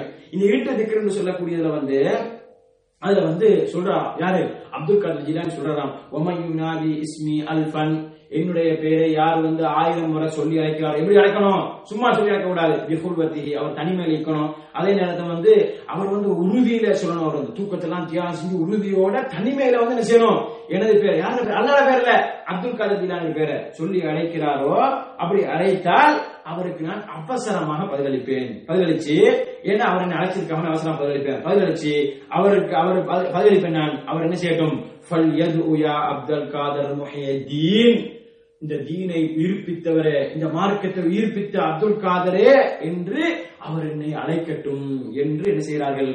இவர்கள் அப்துல் காதர் ஜிலானி சொன்னதாக அவர் இப்படி சொல்லிருக்க வாய்ப்பே இல்லை. அவர் சொன்னதாக இவர்கள் எழுதி வைத்து அவரை அழைத்துக் கொண்டிருக்கிறார்கள். இதனால்தான் நம்ம மூதாதைகளை பார்ப்போம், என்ன சொல்லுவாங்க, அப்துல் காதர் அல்லது என்ன அப்துல் காதர் என்ன ஜீலானி அப்படின்னு சொல்லுவாங்க. ஏதாவது நடக்கும் போது, ஏதாவது ஒரு தடுக்கி விழும் போது, ஏதாவது ஒரு பிரச்சனை வரும்போது யா அல்லாஹ்னு சொல்ற மாதிரி யா அப்துல் காதர் அப்படின்னு சொல்லுவாங்க, அல்லது யா அப்துல் காதர் ஜீலானி அப்படின்னு சொல்லுவாங்க. அப்ப இதைத்தான் என்ன செய்கிறார்கள், இவர்கள் அப்துல் காதர் ஜிலானி சொன்னதாக இப்படி எழுதி வைத்திருக்கிறார்கள். அன்புக்கும் பெருமைக்குரியவர்களே, அப்ப அழைக்கிறது, பிரார்த்தனை செய்வது, ஒரு மனிதன் ஞாபகப்படுத்துறது என்பது அல்லாஹ் அல்லாத ஒருவர் திக்ர் செய்யலாமா, அல்லாஹ் அல்லாத ஒருவர்கிட்ட பிரார்த்தனை செய்யலாமா? அன்புக்கும் பெருமைக்குரியவர்களே, இந்த அதிகாரத்தை அல்லாஹ் தஆலா அல்லாஹ்வுடைய தூதர் முஹம்மது ஸல்லல்லாஹு அலைஹி வஸல்லம் அவர்கள், நாளை மறுமையிலே சுவர்க்கத்துக்கு முதலாவது செல்லக்கூடியவர்கள், நபிமார்களுடைய தலைவர், இந்த உலகத்தில் அல்லாஹ்வுக்கு அல்லாஹ்வுடைய ஹலீல், அல்லாஹ்வுடைய நேசன், அல்லாஹ்வுடைய பாசத்துக்குரியவர், நேசன் என்று சொல்லி அழைக்கப்பட்ட அந்த எம் பெருமானார் ஸல்லல்லாஹு அலைஹி வஸல்லம் அவர்களுக்கு கூட அல்லாஹ் என்ன செய்யல, இந்த அதிகாரத்தை கொடுக்கல. என்ன சொல்றான் அல்லாஹ் தஆலா, நபியே உங்களிடத்துல என்னை பற்றி எனது அறியாத கேட்ட சூரத்துல் பக்ராவுடைய 186ஆம் வசனத்தை கொஞ்சம் பிரட்டி பாருங்க. அல்லாஹ் தஆலா அந்த நோன்பை பத்தி பேசிட்டு வர நேரம் என்ன சொல்றான் நபியே, வ இதா சஅலக இபாதி அன்னி, நபியே என்னுடைய அடியார்கள், உங்களுடைய அடியார்கள் கிடையாது, இபாதி என்ன சொல்றான், என்னையும் உங்களையும் அன்புக்குரியவர்களே, அல்லாஹ் தன்னோடு இணைத்து சொல்றான், இப்படி என்னுடைய அடியார்கள், அப்ப அல்லாஹ்வுடைய அடியார்கள் நாங்கள். அப்ப என்னுடைய அடியார்கள் உங்களிடத்துல என்னை பற்றி கேட்டால், வைதா சஅலக இபாதி அன்னி ஃபஇன்னி கரீப், நீங்க என்ன சொல்லணும், நீங்க அவங்களுக்கு அவங்களுக்கு எனக்கு இடைத்தரகரா இருக்க முடியாது. அவங்களோட பிரார்த்தனை நீங்க எடுத்து நீங்க என்கிட்ட கேட்க முடியாது. நீங்க இதை சொல்லிக் கொடுப்பதுக்கு தான் நீங்க போனது. நபிமாருக்கு அனுப்பப்பட்ட நோக்கமே இதுதான். என்ன, அடியானுக்கும் அல்லாஹ்வுக்கும் இருக்கக்கூடிய தொடர்பை வலுப்படுத்துவது, அடியானை வந்து நேரடியாக அல்லாஹ்வோடு தொடர்புபடுத்துவது, இதுதான் நபிமார்களுடைய பணி. அப்ப இந்த பணிக்கு சென்றவர் வந்து அதுக்கு மாற்றமா செய்ய போறது இல்ல. அல்லாஹ் தஆலா இதைத்தான் சொல்லி கொடுத்தார் ரசூலுல்லாஹ்வுக்கு. நபியே நீங்க சொல்லுங்க, சூரத்துல் பக்ராவுடைய 186 வசனம், நபியே நீங்க சொல்லுங்க, வைதா சாலக இபாதி அன்னி, எனது அடியார்கள் என்னை பற்றி உங்களிடத்துல வந்து கேட்டா நீங்க சொல்லுங்க, ஃபஇன்னி கரீப், நான் வந்து அருகிலே இருக்கின்றேன், உஜீபு தஅவத தாஇ இதா தஆன், அவர்கள் அழைக்கும் போது, அவர்கள் கேட்கும் பொழுது, அவர்கள் பிரார்த்தனை செய்யும் பொழுது அதற்கு பதிலளிக்க நான் காத்திருக்கின்றேன் என்று அல்லாஹ் தஆலா சொல்கிறான். ஃபல்யஸ்தஜீபூலி, அவர்கள் என்னையே அழைக்கட்டும், எனக்கு விடையளிக்கட்டும், அவர்கள் நான் இந்த சொன்ன இந்த அழைப்பு கூடியது அவர்கள் என்னையுமே அழைக்கட்டும், என்னிடமே பிரார்த்தனை செய்யட்டும், அவர்கள் என்னையே நம்பிக்கை கொள்ளட்டும், லஅல்லஹும் யர்ஷுதூன், அந்த நேரத்தில் அவர்கள் என்ன செய்வார்கள், நேர்வழி பெறுவார்கள் என்று அல்லாஹ் சொல்கிறான். இப்படி திட்ட தெளிவாக ரசூலுல்லாஹி ஸல்லல்லாஹு அலைஹி வஸல்லம் அவர்கள்ட்ட நீங்க துஆ செய்ய முடியாது. நீங்க ரசூலுல்லாஹ் அவர்கிட்ட வந்து கேட்டாலும் நீங்க என்ன செய்யணும், நீங்க என்னை வந்து நான் அருகில் இருக்கிறேன் என்னடா கேட்குவார் நீங்க சொல்லணும் என்று அல்லாஹ் தஆலா மிக தெளிவாக பிரார்த்தனை என்ற அம்சத்தை வந்து தன்னிடம் கேட்குமாறு சொல்லி இருக்க, இவர்கள் என்ன செய்கிறார்கள், இந்த கேடு கேட்ட சூஃபிகள் வந்து அப்துல் காதர் ஜிலானி கேளு, இருட்டு திக்ரு, இருட்டுல வந்து நீ தனிமையில தூக்கம் இல்லாம நீ என்ன செய்யணும், உறுதியான நம்பிக்கையோட நீ என்ன செய்யணும், இந்த இருட்டு திக்ர நீ செய்யணும். 1000 முறை வந்து நீ என்ன செய்யணும், அப்துல் காதர் அப்துல் காதர் அப்துல் காயா அப்துல் காதர் ஜிலானி சொல்லி எனது பேரை நீ சொன்னால் நான் உனக்கு விடையளிப்பேன், நீ அப்படி துவா செய்தால் அந்த துவாவை நான் ஏற்றுக்கொள்வேன் என்று சொல்கிறார்களே, எழுதி வைத்திருக்கிறார்களே. அன்புக்கும் பெருமைக்குரியவர்களே, இவர்கள் எப்படி நாகூசாமல் இவர்கள் தங்களை முஸ்லீமாக சொல்ல முடியும்? இப்படி இவர்கள் பேசாமல் என்ன செய்யலாம், குப்பசாமி நாகசாமி அப்படி ஏதாவது பேரை வச்சு போறாங்க, முஸ்லீம் பேரை வைக்க தேவையில்லை. இவ்வளவு தெளிவாக அல்லாஹ் தஆலா வந்து இபாதத்துக்கள் அனைத்தும் அல்லாஹ்வுக்கு மாத்திரம், எந்த வகையான இபாதத்தா இருந்தாலும் கூட அல்லாஹ்வுக்கு மாத்திரம் செய்ய வேண்டும் என்று இருக்க, இவர்கள் வந்து இப்படி இபாதத்துக்களை அல்லாஹ்வுக்கு திருப்பதற்காக இப்படி மக்களை வழிகாட்டிக் கொண்டிருக்கிறார்களே, இப்படி வழிகெடுத்துக் கொண்டிருக்கிறார்களே, இவர்கள் வந்து உண்மையிலே தங்களை முஸ்லீம் என்று அறிமுகப்படுத்துவது பச்சை பொய்யான ஒரு விஷயத்தை தான் இவர்கள் சொல்லிக் கொண்டிருக்கிறார்கள் என்பதை வந்து நாங்கள் விளங்கிக் கொள்ள வேண்டும்.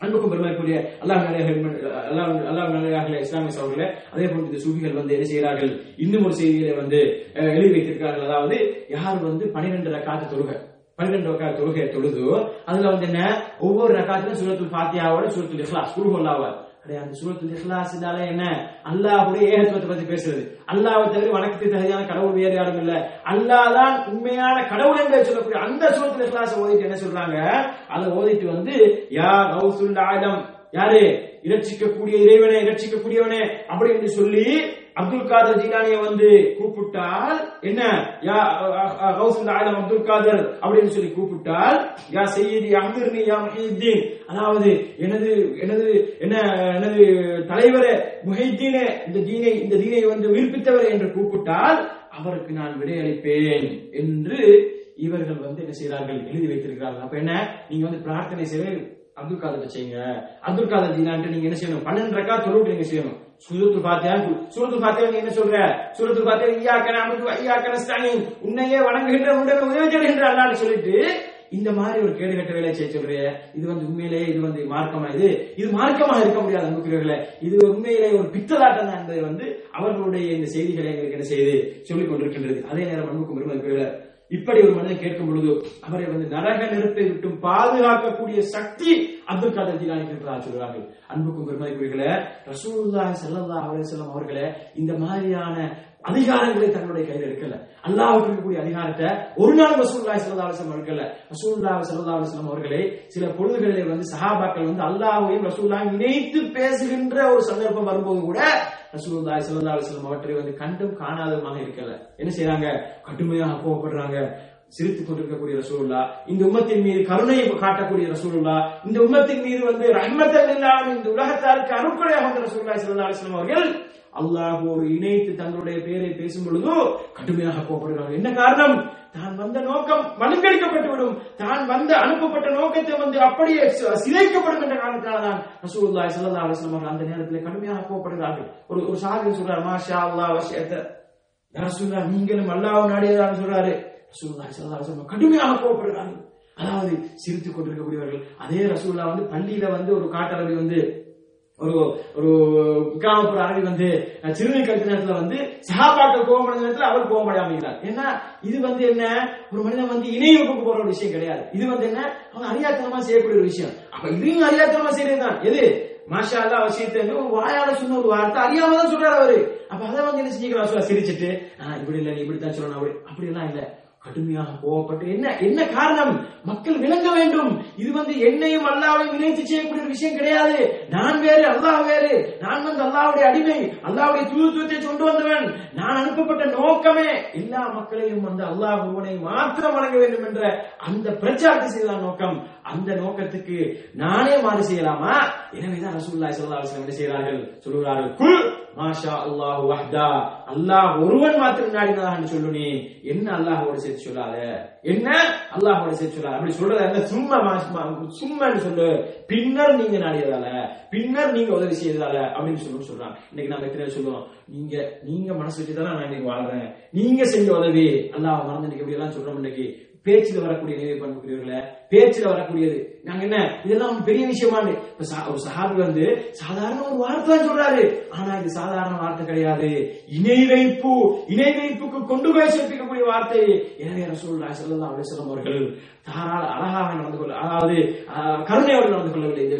இந்த விஷயத்துல கருணை காட்ட முடியாது. இந்த விஷயத்துல கடுமையாக நடந்து கொள்கிறார்கள், கடுமையாக எதிர்க்கிறார்கள். இது கூடாது சொல்கிறார்கள். மாஷா அல்லாஹ் வஹ்தா என்று சொல்கிறார்கள். எனவே அன்புக்கும் பெருமைக்குரியவர்களே, இப்படி ரசூலுல்லாஹி ஸல்லல்லாஹு அலைஹி வஸல்லம் அவர்கள் மக்களை இந்த அல்லாஹ்வின் பக்கம் திருப்பி உங்களுடைய எல்லா விதமான வணக்க வழிபாடுகளும் அல்லாஹ்வுக்கு மாத்திரம் செய்யுங்கள் என்ற இந்த தௌஹீது உலூஹிய்யாவால் அழைத்துக் கொண்டிருந்த அழைத்த ரசூலுல்லாஹி ஸல்லல்லாஹு அலைஹி வஸல்லம் அவர்களையே இந்த கேடுகட்ட சுபீர் என்ன செய்கிறார்கள்?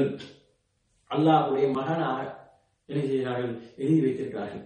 அல்லாஹு தாலா அந்த அல்லாஹு தாலா ரசூலுல்லாஹ் முஹம்மது ஸல்லல்லாஹு அலைஹி வஸல்லம் அவர்களாக வந்தான், அதாவது அவதரித்தான். அவதார கொள்கை அவர்கள் இருக்கக்கூடிய பிரதானமான அந்த ஃபனா என்று சொல்லக்கூடிய இரண்டரை கலக்கக்கூடிய கொள்கை.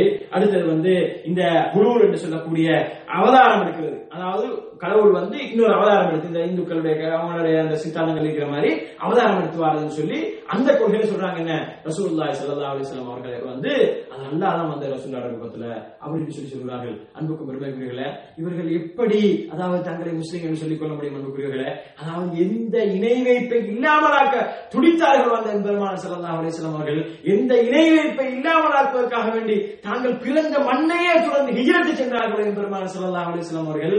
அந்த இணை வைப்பை ரசூலுல்லாஹ்வோட இணைத்து பேசுகிறார்களே, ரசூலுல்லாஹ்வுக்கு இணை கற்பிக்கிறார்களே, ரசூலுல்லாஹ்வையே அல்லாஹ்வோடு இணை கற்பிக்கிறார்களே, அல்லாஹ்வுடைய தரத்துக்கு ரசூலுல்லாஹ் உயர்த்துகிறார்களே, அல்லாஹ்வுடைய குழந்தை என்று சொல்கிறார்கள், அல்லாஹ் தஆலா ரசூலுல்லாஹ்வுடைய பேர்ல வந்தான்னு சொல்கிறார்களே. அன்புக்கும் பெருமைக்கும் உரிய அல்லாஹ்வின் அடியார்களே, இஸ்லாமிய சகோதரர்களே, இவர்கள் எப்படி அதாவது தங்களை முஸ்லிம் என்று சொல்ல முடியும்? அன்புக்கும் பெருமைக்குரியவர்களே, எனவே இப்படிப்பட்டவர்கள் கட்டாயமாக தெரிந்து கொள்ள வேண்டும். அதாவது இதெல்லாம் ஒரு படு மோசமான கொள்கை, இதெல்லாம் ஒரு நல்ல ஒரு கொள்கை கிடையாது. ரசூலுல்லாஹி ஸல்லல்லாஹு அலைஹி வஸல்லம் அவர்கள் இதையெல்லாம் அழித்தொழிப்பதற்காக வேண்டித்தான் அவ்வளவு தியாகங்களை மேற்கொண்டார்கள் என்பதை நாங்கள் வினைக்குள்ள கடமைப்பட்டிருக்கின்றோம். அன்புக்கும் பெருமைக்குரிய அல்லாஹ் அடியார்களே, இதே போன்றுதான் நோய் நிவாரணம் தேடுறது. நோய் நிவாரணம் தேடுறதுன்னு சொன்னால், நோய் நிவாரணம் சாதாரணமாக இஸ்லாம் அனுமதித்த முறைகள்ல எங்களுக்கு என்ன செய்யலாம்? நோய் நிவாரணம் தேடிக்கொள்ளலாம், அது எந்த பிரச்சனையும் கிடையாது. ஆனால் நாங்க அதாவது ஒரு மனிதர் அவருக்கு இப்படி தலைவிடுறதால நோய் நிவாரணம் அடையுது, அல்லது மந்திரிப்பதால அவருக்கு ஏதோ ஸ்பெஷல் பவர் இருக்கின்றது அப்படி என்று நினைக்கிறோம்னு சொன்னால் இது சூஃபித்துவவாதிகளுடைய வழிகாட்டல். அவர்கள் என்ன செய்கிறார்கள்?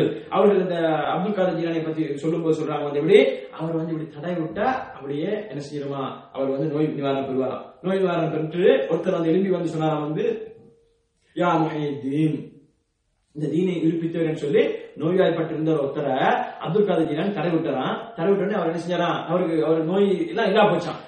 அப்படி படுத்திருந்தவர், நோயில படுத்திருந்தவர் எழுப்பி சொன்னாராம், யா முஹையீன் சொன்னாராம். அப்ப இவர்கள் என்ன செய்கிறார்கள்? இப்படி இந்த அல்லாஹ்வுக்கு இருக்கக்கூடிய சக்தி இந்த முஹையீன் அப்துல் காதருக்கு இருப்பதாக, அதாவது அல்லாஹ்வுக்கு செய்ய வேண்டிய வணக்கங்களை இப்படி அல்லாஹ்வுக்கு திருப்பக்கூடிய ஒரு நிலையை இவர்கள் என்ன செய்கிறார்கள்? இந்த மாதிரியான வரலாறுகளை சொல்லி மக்களை வழிகெடுத்துக் கொண்டிருக்கிறார்கள். எனவே அன்புக்கும் பெருமைக்குரிய அல்லாஹ்வின் அடியார்களே, இஸ்லாமிய சகோதரர்களே, இப்படி எந்த ரீதியான இபாதத்தாக இருந்தாலும் சரி, நோய் நிவாரணம் தேடுவதாக இருந்தாலும் சரி, நாங்கள் எங்களுடைய பாதுகாப்பு தேடுவதாக இருந்தாலும் சரி, பிரார்த்தனை செய்வதாக இருந்தாலும் சரி, நேர்ச்சை வைப்பதாக இருந்தாலும் சரி, சத்தியம் செய்யறது இன்னைக்கு சமுதாயத்துல இன்னும் என்ன செய்யறாங்க? மக்கள் தாயின் மீது சத்தியமா, குர்ஆனின் மீது சத்தியமா எல்லாம் செய்யக்கூடியன்னு கேட்கிறாங்க. இப்ப நாங்க ஏன் இது கூடாது சொல்றோம்? சத்தியம் செய்யறது ஏன் எப்படி இணைவைப்பாகிறது? எப்படி இணைவைப்பாகிறது? அன்புக்கும் பெருமைக்குரியவர்களே, சத்தியம் செய்யக்கூடிய பொருளுக்கு நாங்க ஒரு கண்ணியத்தை கொடுக்கிறோம். குர்ஆனுக்கு கண்ணியத்தை கொடுத்து, குர்ஆனை அல்லாஹ்வுடைய தரத்துக்கு உயர்த்த முடியாது, காபத்துல்லாஹ் அல்லாஹ்வுடைய தரத்துக்கு உயர்த்த முடியாது. அல்லாஹ்வுக்கு பிறகுதான் மத்த எல்லாமே. அல்லாஹ்வுக்கு பிறகுதான் மற்ற அனைத்துமே. எனவே ரசூலுல்லாஹ்வையோ எங்களுடைய தாய் தந்தைகளையோ யாரையுமே என்ன செய்ய முடியாது, அல்லாஹ்வுடைய தரத்துக்கு உயர்த்த முடியாது. நாங்க எதையெல்லாம் உயர்த்தி ஒரு மனுஷன் ஒரு பொருளை மீது சத்தியம் செய்யறான்னு சொன்னால் அவன் அல்லாஹ்வுடைய தரத்துக்கு அந்த பொருளை உயர்த்துகின்றான். அப்ப அல்லாஹ் சத்தியம் செய்யறான் தானே, அல்லாஹ் சத்தியம் அவனையும் சத்தியம் செய்யலாம். அவன் தன்னுடைய படைப்புகள் எது வேணாலும் சத்தியம் செய்யலாம். ஆனா படைப்பினங்கள் சத்தியம் செய்ய வேண்டாம், அல்லாஹ் மீது சத்தியம் செய்யணும். நேர்ச்சை வைக்கணும்னு சொன்னா அல்லாஹ் மீது நேர்ச்சை வைக்கணும், அல்லாஹ்வுக்காக நேர்ச்சை. அறுத்து படுகிறதுன்னு சொன்னால் அல்லாஹ்வுக்காக அறுத்து படுகிறோம். இன்னைக்கு பாக்குறோமா இல்லையா, இன்னைக்கு இந்த கபர்கள்ட்ட போய் அவுலியாக்கிட்ட போய் இதெல்லாம் செய்யறாங்க, அறுத்து படுலாம் தாராளம் செய்யறாங்க. அவுலியாக்கள் பேரை நேர்ச்சிகள் அனுப்புறாங்க, அந்த நேர்ச்சிகளை அவுலியாக்கிட்ட பேரை சொல்லி அறுத்து பலியிடுறாங்க. அறுத்து பலியிட்டு சொல்றாங்க சாப்பாடு தானே, இதை சாப்பிட்டா என்ன பிரச்சனை கேக்குறாங்க. அடே இந்த சாப்பாடு தான், இந்த சாப்பாடு என்ன நோக்கத்துக்காக ஆக்குற, எதை சொல்லி ஆக்குற?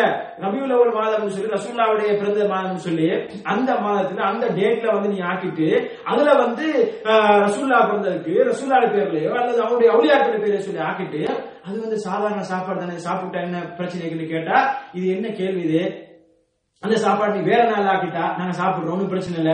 நீ அந்த ஒரு நோக்கத்துக்காக ஆக்கிட்டு அந்த அவுலியா பிறந்த தினத்தை வைத்து அல்லது அந்த அவுலியாவுடைய தினத்துல இந்த மாதம் என்ன, இது ரபியுல் ஆஹிர் மாதம், ரபியுல் சானின்னு சொல்லுவாங்க, இல்ல ரபியுல் ஆஹிர்னு சொல்லுவாங்க. இந்த மாதம் என்ன, இந்த நாங்க பேசுகின்ற சூஃபியுடைய மிக முக்கியமான இவர்கள் வணங்கக்கூடியவர்கள் தான் வணங்குறார்கள். இந்த வணங்கக்கூடிய இந்த அப்துல் காதர் ஜிலானி பிறந்த மாதம், அப்துல் காதர் ஜிலானி பிறந்த மாதம் இந்த மாதம். அப்ப இந்த மாதத்துல நீ அந்த மாதம் ஆரம்பத்துல என்ன செய்யறாங்க, விழாக்களை ஏற்பாடு செய்யறாங்க, ஒரு நிகழ்ச்சிகள் ராத்திரி அது இதெல்லாம் ஏற்பாடு செய்யறாங்க. அப்ப இதுல ஆக்கின சாப்பாடு நீ அவருக்காக வேண்டி அவருடைய பேர்ல அவரை நெருங்கி அவருக்கு நீ இதெல்லாம் சொல்லி நீங்க தான் எங்களுக்கு உதவி செய்யறவர், நீங்க தான் நம்மளோட துஆவை ஏற்றுக்கொள்றவங்கலாம் சொல்லிட்டு நீ ஆக்கின சாப்பாடு நம்ம எப்படி சாப்பிடுறது?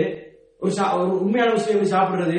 சாப்பிட முடியாத அன்புக்குரியவர்களே, இவர்கள் அல்லாஹ்வுக்காக வேண்டியதை செய்யவில்லை, அவர்களை அல்லாஹ்வுடைய தரத்துக்கு உயர்த்துகிறார்கள். அவர்கள் யாரையெல்லாம் கடவுள் அந்தஸ்து இருக்கின்ற நினைக்கிறார்களோ, எந்த அவுலியாவை எல்லாம் அவர்கள் தூயப்படுத்துகிறார்களோ இவர்களை இந்த கடவுளுடைய அந்தஸ்துக்கு உயர்த்தி அவர்களுக்காக செய்யக்கூடியவற்றை நாங்கள் செய்ய முடியாது, ஒரு நாளும் சரி காண முடியாது, அவற்றில் நாங்கள் ஒரு நாளும் பங்கு பெற்ற முடியாது அன்புக்குரியவர்களே. எனவே அன்புக்கும் பெருமதிக்குரிய அல்லாஹ்வின் நல்லடியார்களே, இவர்கள் இப்படித்தான் என்ன செய்யறது, பொதுமக்களை சாப்பாடு தானே, இது ஒரு நிகழ்ச்சி தானே, இது ரசூலுல்லாஹ் ஞாபகப்படுத்துறதானே, ரசூலுல்லாஹ் ஞாபகப்படுத்துறதுக்கு வருஷத்துல ஒரு நாள் அவனுக்கு கிடைச்சு ரசூலுல்லாஹ் ரசூலுல்லாஹ்வோட பேர் சொல்லும் போதெல்லாம் அல்லாஹ்வுடைய ஸல்லல்லாஹு அலைஹி வஸல்லம் அவர்கள் மீது நீ என்ன செய்யணும், ஸலவாத் சொல்லணும். அப்படி ஸலவாத் சொல்லணும்னு சொன்னா நீ தான் மிகப்பெரிய பஹீல், நீ தான் மிகப்பெரிய உலோகம் ரசூலுல்லாஹ் ஸல்லல்லாஹு அலைஹி வஸல்லம் சொல்றாங்க. என்ன ரசூலுல்லாஹ்வோட பேர் கேள்விப்படும்போது ஸலவாத் சொல்லணும். ஆனா அதெல்லாம் விட்டு போட்டு ரசூலுல்லாஹ்வுக்கு ஒரு நாள்ல நீ என்ன ஹேப்பி பர்த்டேன்னு சொல்லி இன்னைக்கு என்ன செய்யறான், ஹேப்பி பர்த்டே தான் கொண்டாடுறான், கேக் எல்லாம் வெட்டி இதெல்லாம் என்ன அந்நியமாத்த கூட அந்த இதெல்லாம் பத்த வச்சு மெழுகுவர்த்தி எல்லாம் பத்த வச்சு அதெல்லாம் ஊதி ஊதி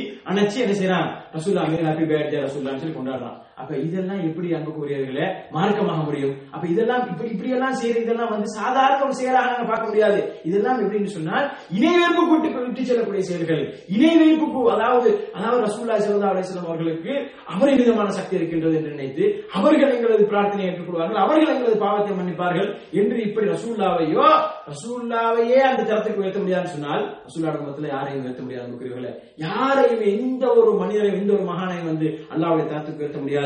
எனவே இந்த மாதிரியான வணக்க வழிபாடுகள்ல எந்த விதமான வணக்கத்தையும் எந்த செயலையும் நாங்கள் அல்லாஹ் அல்லாதவர்களுக்காக நாங்கள் செய்து அவர்களை அல்லாதவர்களை அல்லாஹ்வுடைய தரத்துக்கு உயர்த்துகின்றோம் சொன்னால் அதற்குத்தான் இணை வைத்தல் சொல்றது, அதுக்குத்தான் இணை வைப்புன்னு சொல்றது. இதுதான் ஷிர்க்குன்னு சொல்றது. இன்னைக்கு சிலாக்களுக்கு ஷிர்க்கு தௌஹீத் இந்த வார்த்தைகளே பிடிக்காது. இந்த வார்த்தை கேட்கும் போதே ஒரு மாதிரி கேட்கும் என்று சொன்னா என்ன இது அப்படின்னு சொல்லுவாங்க. ஆனா இதுதான் அன்புக்குரியவர்களே தீனுடைய அடிப்படை விஷயம். தீனுடைய அடிப்படை விஷயம் இதுதான், ஏகத்துவம். அல்லாஹ் ஒருவன் மாத்திரம் வணங்கப்பட வேண்டும், அவனுக்கு மாத்திரம் யாரை நாங்கள் ரப்பாக ஏற்றுக்கொண்டிருக்கோமோ அவனை மாத்திரம் நாங்கள் வணங்க வேண்டும். உங்களுடைய வணக்க வழிபாடுகள் அனைத்தையும் அவனுக்காக செய்ய வேண்டும்.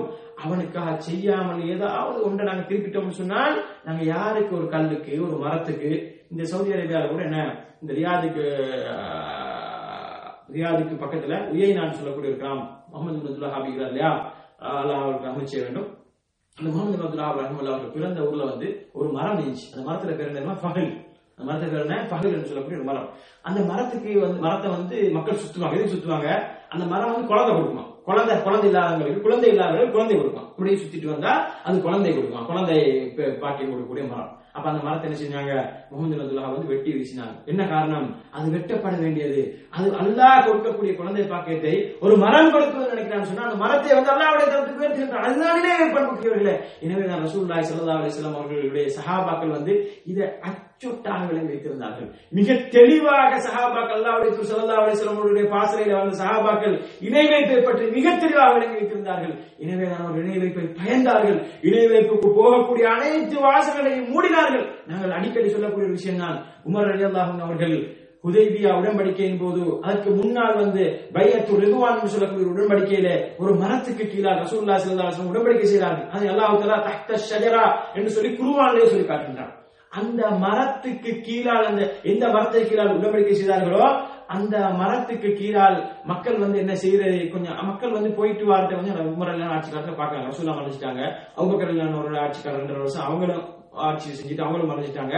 அதுக்கு பின்னால உமர் ரலியல்லாஹு ஆட்சி காலத்துல மக்கள் மக்காவுக்கு போற நேரம் உம்ராவுக்கு போறோம்னா அந்த மரத்துல கொஞ்சம் ஓய்வு எடுக்க, அந்த மரத்தை கீழே ஓய்வு எடுக்க. ஏன்னா பாலைவன பூமி, மரங்களின் நேரத்துல கொஞ்சம் ஓய்வு எடுப்பாங்க. இந்த மாதிரி இந்த காலத்துல ஹோட்டல் வசதி எல்லாம் இருந்துச்சா அவங்களுமே கிடையாது. அப்ப அங்க போய் ஓய்வு எடுக்கிறது, அங்க போயிட்டு தங்களுடைய ஆயுதங்களை தொங்க வைக்கிறது.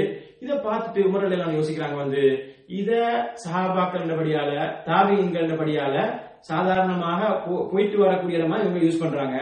ஆனா இதுக்கு பின்னால வரவங்க சில நேரம் யோசிப்பாங்க, என்ன ரசூலுல்லாஹ் பைஅத் செஞ்ச மரம், அல்லாஹ் குர்ஆன்ல சொன்ன மரம், சஹாபாக்கள் இந்த மரத்தை போயிட்டு ஈக்கிறாங்க, போறாங்க, வந்திக்கிறாங்க. அதுக்கு புறவு வர சமுதாயம் என்ன, சில நேரம் இந்த மரத்தையே வணங்கக்கூடிய ஒரு நிலைக்கு ஆளாகலாம். அல்லாஹ்வுடைய தரத்துக்கு இந்த மரத்தை உயர்த்திடலாம். இதுல பரக்கத்து இருப்பதா நினைச்சிடலாம். இதை தொட்டு மோர ஆரம்பிச்சிடலாம். இதை என்னுடைய கிளைகளை வெட்டிட்டு போக ஆரம்பிச்சிடலாம் என்றதெல்லாம் யோசிச்சு முரளிலானவர்கள் சிறுக்கு நடக்கவே இல்லைங்க. நடக்கிறதுக்கு முன்னாடியே சிறுக்குக்கு போற வழியை க்ளோஸ் பண்றாங்க.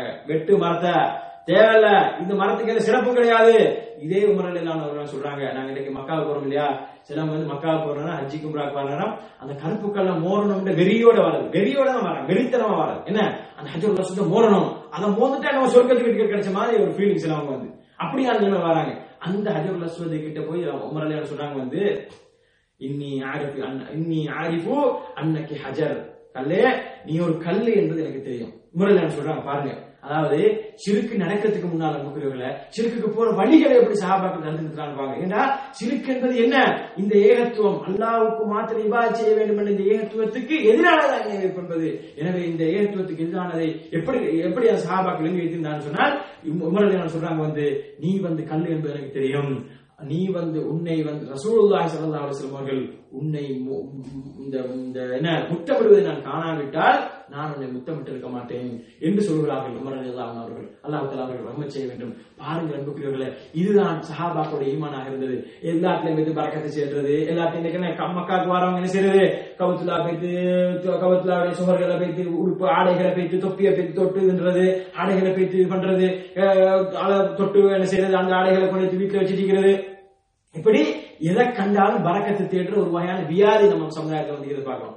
ஹஜ்ஜிக்கு வாரான், ஹஜ்ஜிக்கு என்ன ஹஜ்ஜை முடித்து அருளை சுமந்த ஒரு பாட்டுல பாடுவாரு, ஹஜ்ஜை முடித்து அருளை சுமந்த ஹாஜிகள் அவர்கள் சொல்லி ஹஜ்ஜை முடித்து அன்று பிறந்த பாலகனாக வர வேண்டியவர்கள் ஹஜ்ஜை முடிச்சிட்டு உள்ள பிதஅத் ஷிர்கெல்லாம் செஞ்சுட்டு என்ன செய்யறது, இந்த குளிக்க போயிட்டு சேறு பூசிட்டு வர மாதிரி சில மக்கள் வராங்க. குளிக்க போயிட்டு சேறு பூசிட்டு வர மாதிரி சில மக்கள் வராங்க. இதுக்கெல்லாம் என்ன காரணம், இந்த தௌஹீதுல் உலூஹியால விளக்கமின்மை.